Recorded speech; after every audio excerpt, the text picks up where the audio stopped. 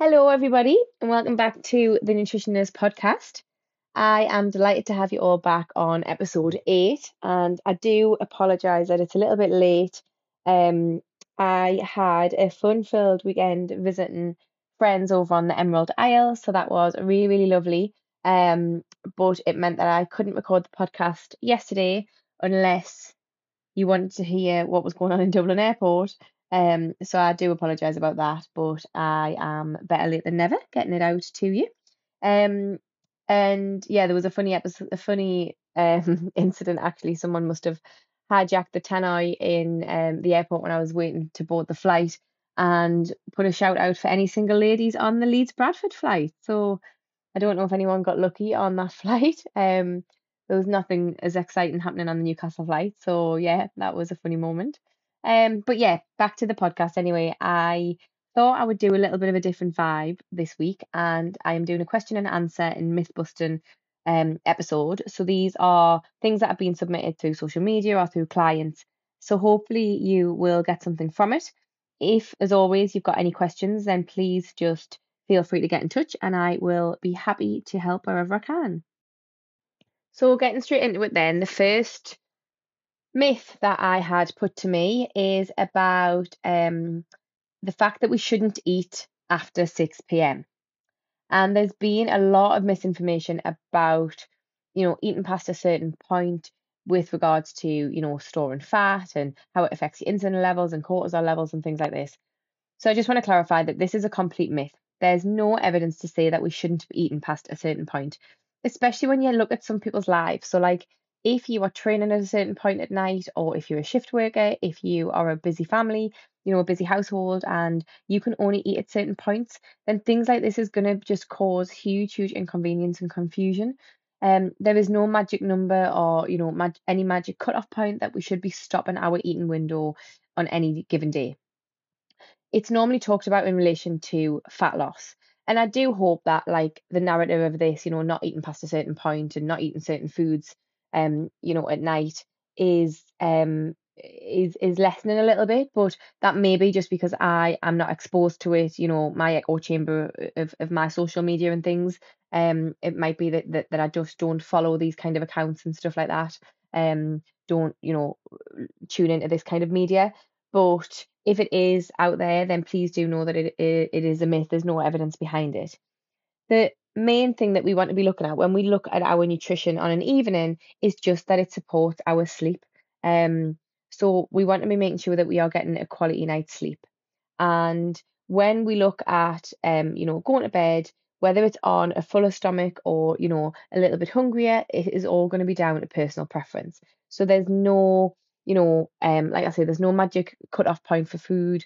There is no specific rules around what we should be doing. So if you are somebody that feels, more comfortable going to bed on a fuller stomach, then that's what you should be doing. If you are someone that prefers to go to bed on a little bit of an emptier stomach, again, that is what you should be doing. It's personal preference. If you find that you are exercising early in the morning and you might not have time for breakfast, or like I say, you are exercising later on at night, then you might want to look at the composition of your meal that you're having, and maybe having a bit more carbs with it if you are going off to exercise in the morning, and that might support your training better. But there is no window that we should be looking at to say no, you should not eat in this period, in this time period. The research that has been done around this is really, really limited, and it's also quite conflicting. So the main thing with sleep, and I actually find this fascinating. I'm a bit of a geek when it comes to stuff like this, but with sleep, we have what we know as our circadian rhythm. So this is our internal body clock, and we actually have a little bundle of nerves in the brain that act as like a physical body clock. So neuroscientists can actually look at this when they are looking into the brain and researching the brain, and I just think that is absolutely fascinating that we have this little body clock that is working away in our brains. And again, it's going to be completely independent on each person on how that works and how effective it is. So we have this collection of nerves, and it's called the it's abbreviated to the SCN. I'll try not to butcher this here, but it's the suprachiasmatic I think is how you say it, nucleus. So that's our little body clock that we all have, and it controls how much melatonin is produced. So we know melatonin is our sleep inducing hormone. And like currently, there's no link between meal timing and bedtime and when we should be getting to sleep. And aside from melatonin and our own individual body clocks, there's lots and lots of factors to consider. There's also no evidence that's strong enough to support, certain foods causing, like difficulty with sleeping. I know when I was younger, I used to be told, not to have cheese or chocolate before bed because it would give you nightmares, but there's actually no evidence to support this. The one thing that the research does show us is that dairy can help sleep. And this might be because there is an amino acid known as tryptophan in dairy products. So it's found in milk, and it's found in some other proteins as well. And it's linked to less broken sleep and less restlessness. So it's an amino acid, as I mentioned, and it is needed to create the sleep inducing chemical messengers, serotonin and melatonin. And it's thought that carbohydrates can actually help tryptophan to cross over the blood brain barrier, so get from the blood system into the brain, which is often why like milky drinks with some honey or something in are recommended because you've got the milk and then you've got the carbohydrate in there as well. So it helps to increase the availability of the tryptophan. Um, and we can also get this, as I mentioned, from some other high protein foods. Fish is a really, really good example of a tryptophan containing food, and that has been shown to be linked with sleep improvements as well. There's also some research to show us that the vitamin D and the omega-3 in the fish might support sleep as well. So there's so many benefits to vitamin D and omega-3. This is just one of many. And I always recommend to people that if you aren't getting enough oily fish in your diet, so if you're not getting the recommended 2 to 3 portions per week, then you should be supplementing with an omega-3. There's more and more benefits of it coming out in the research as well. So I know this wasn't in the question, but I just want to touch on as well something that I think gets a lot of confusion put out there around it, and that is the glycemic index. So you might say this abbreviated to GI, but it is basically just a measurement of how quickly a carbohydrate containing food can spike our blood glucose levels. And we're going to come on to that in a little bit more detail, but um, you need to remember that a spike in blood glucose is completely normal and essential actually for our bodies to function. So higher GI foods indicate a faster rise in blood glucose. Again, this is not a negative thing. So although there is a little bit of conflicting evidence in relation to this, there is evidence out there and quite a bit of it to show that consuming high GI foods, specifically things like white rice, um, could be linked to sleep improvements and falling asleep more quickly. And this might be related to the increased availability of the tryptophan in the body that occurs in response to consuming that carbohydrate.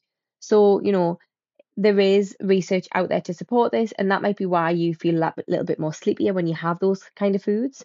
Um, it also may be that certain foods actually contain, melatonin, but the research around this is limited. There was one done, I think it was about almonds, and it was in people who consumed like 10 almonds a day or something like that, because it is thought that these include magnesium and melatonin, and they reported better sleep. So there might be some evidence around that, and hopefully there'll be more that comes out.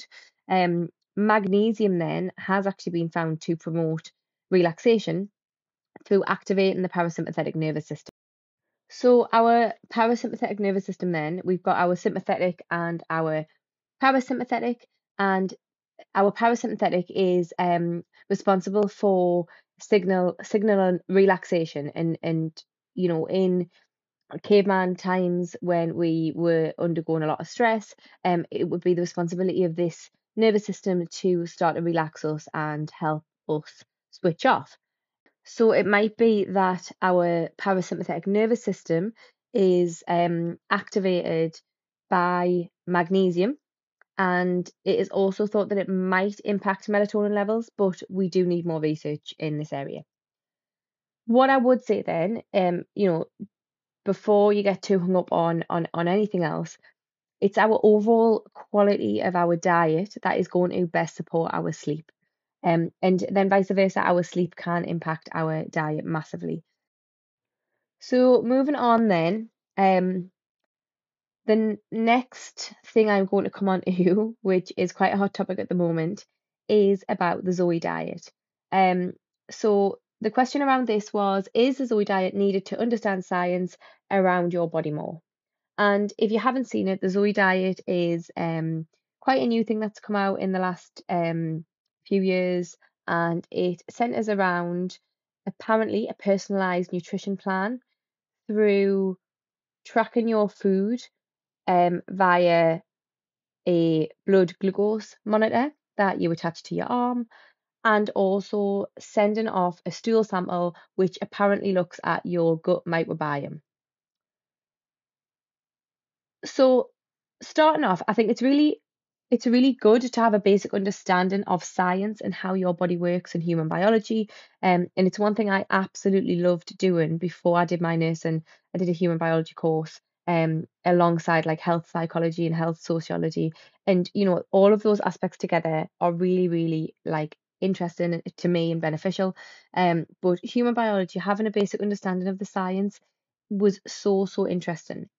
Obviously, then understanding how your own body works is another topic in itself.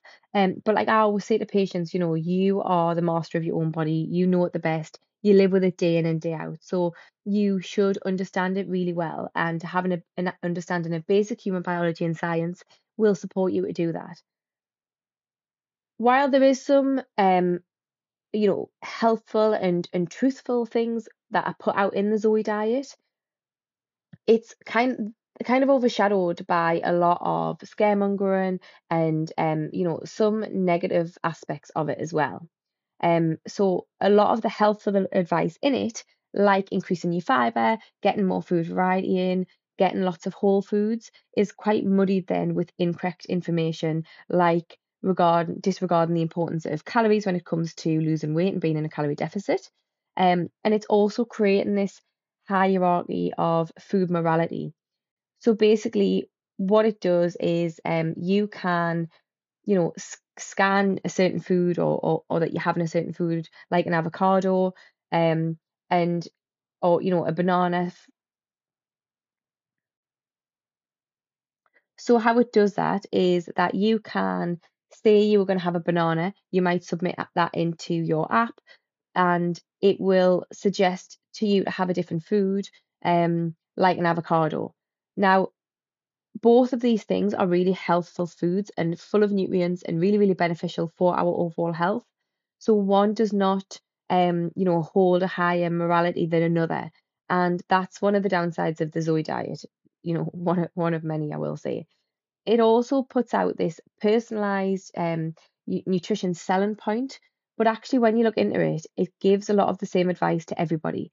And when you read the literature around it and actually look at some of the information that the Zoe company puts out to clients itself, it's very vague and non-specific, and it's definitely not personalized. The other thing is there is no research that shows us that you can tell exactly what you should be eating from a stool sample.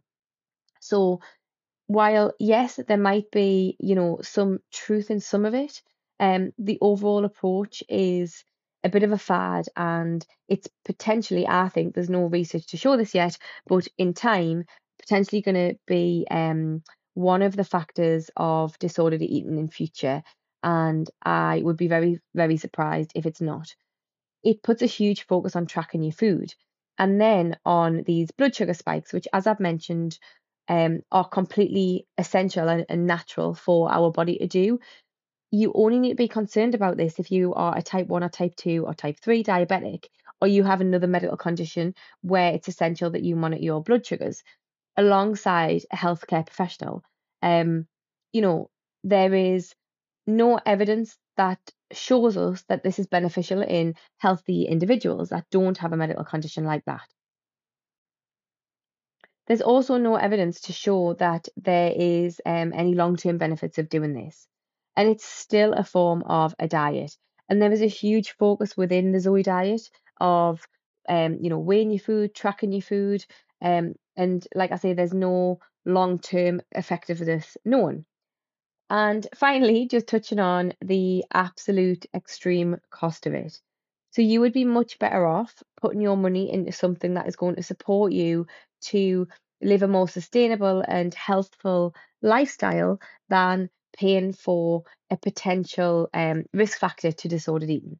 That's my take on it. And I will be interested to see in time, how things unfold with the Zoe diet, if it continues. But I just think anyone that is trying to sell like a one size fits all, and I know they put this across as a marketing of for personalized nutrition, but ultimately it is given the same advice to everybody, and there is very, very little research to back it up. So to me, they are just trying to line pockets. And I think the disregard for a lot of other healthful behaviors is quite alarming as well. So the next question kind of ties in, and it is asking if sugar ruins blood sugar. So I've kind of just talked about blood sugar a little bit. Um, but when we look at sugar, we know that, one food or one ingredient on its own is not good or bad. So sugar is not bad. But like anything, you can have too much of a good thing. So sugar is found naturally in like fruit, vegetables, dairy products, but it's also added to food and drinks.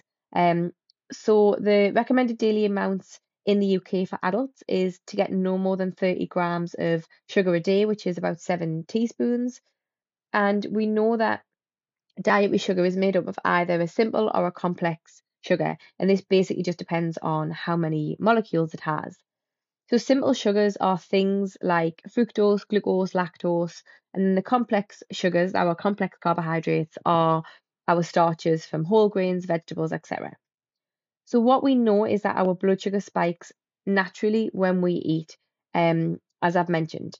And when we eat the simple sugars, it can have quite a quick um, rise and fall in blood sugar, or can cause quite a quick rise and fall in blood sugar.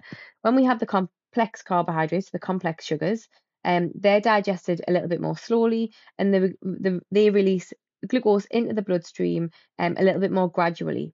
So this is where there's the focus on, not having a lot of these simple sugars where it's gonna, spike your blood sugar, and you're gonna have the constant rise and fall.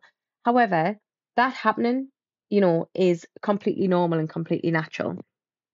But what you can do is also include the complex carbohydrates, and again, that is essential for a healthy diet. Like I mentioned, you can have too much of a good thing. So if you have, far too much simple sugar in your diet, then it can have an impact on how your body responds um, to insulin. And then you can develop difficulties with this, and you can develop insulin resistance, or not producing enough insulin, and the sugar can build up in your bloodstream. And this is where, your insulin production is going to become less effective, and it's going to lead you into potential complications of metabolic syndromes, like diabetes. So no, sugar is not bad, and it does not ruin your blood sugar. Okay, so the next myth is going to be a real quick one because you've probably all heard me talk about it before, but it is that carbohydrates make you fat. So the only thing that will make you gain body fat is a surplus of calories. Carbohydrates are essential. They are one of our three essential macronutrients that we need to get in our diet. And I think I said it on another podcast, but a good proportion of our diet, so about 50% of our diet, should be coming from carbohydrates. The reason then that people will lose weight when they cut out carbs is because they are cutting out a huge calorie source. They are cutting out an essential food group. But it would be the same as if you cut out fat or protein. So you decrease the amount that you are eating, which ultimately will lead you into a calorie deficit and lead you to lose fat. But that is not because of the carbohydrates, that is because of the calories. So no, carbohydrates don't make you fat, and they are essential to include in our diet. So the next question is about fasting. and it is fasting 1 day a week bad for you? So fasting, intermittent fasting, time restricted feeding, fasting is just going without food, and it's often used as a weight loss tool. However, the research around it is really, really limited. And what I would say is that if you've got, a history of disordered eating or, disordered eating behaviors, binge eating behaviors, things like that, then I would just completely avoid fasting. It is more than likely going to cause you more problems.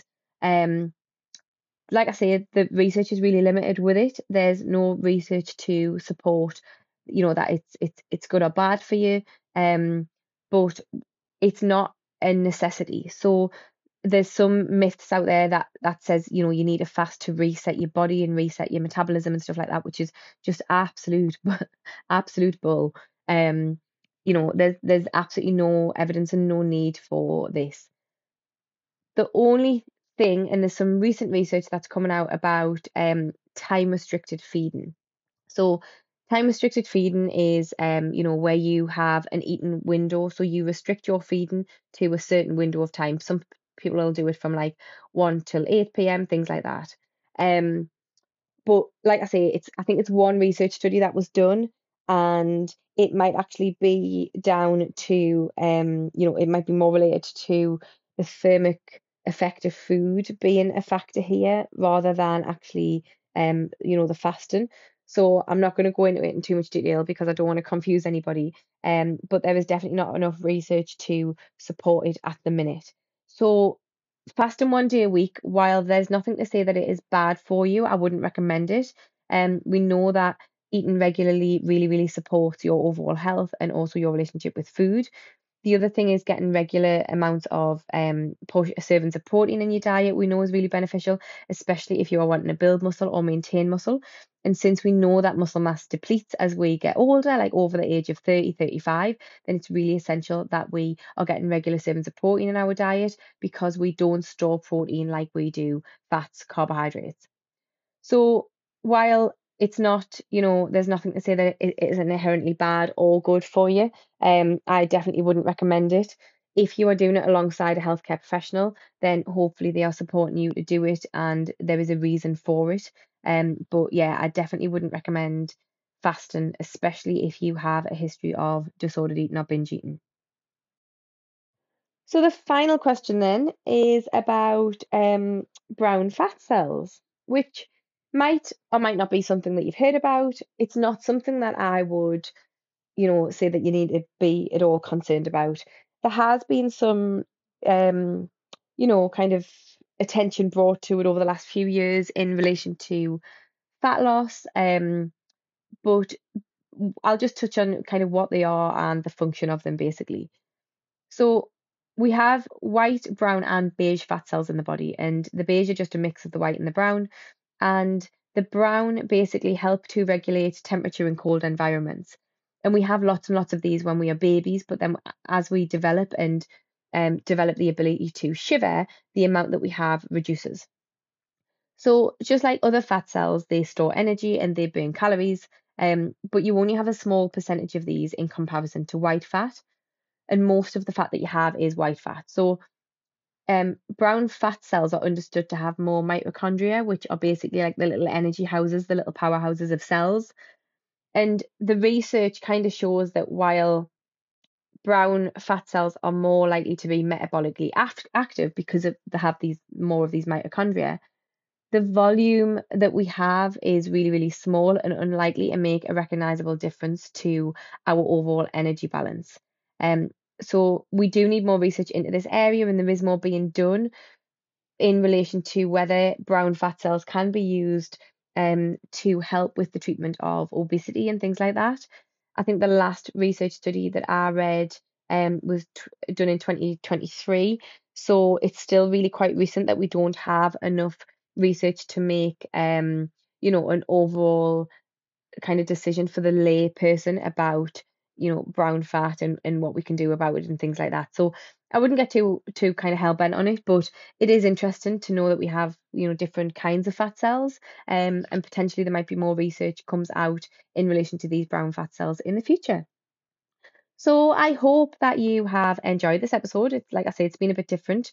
And if you have any questions, any feedback, anything you would like to talk about or know, or if I can help you with absolutely anything at all, if there's anything that you aren't sure about and you would like to know what the research says, then please just get in touch. And I will look forward to seeing you all on the next episode. As always, if you wouldn't mind to, just leave a little review, rate the podcast, and please share it for anybody that you think might also be interested. And I thank you very much for listening.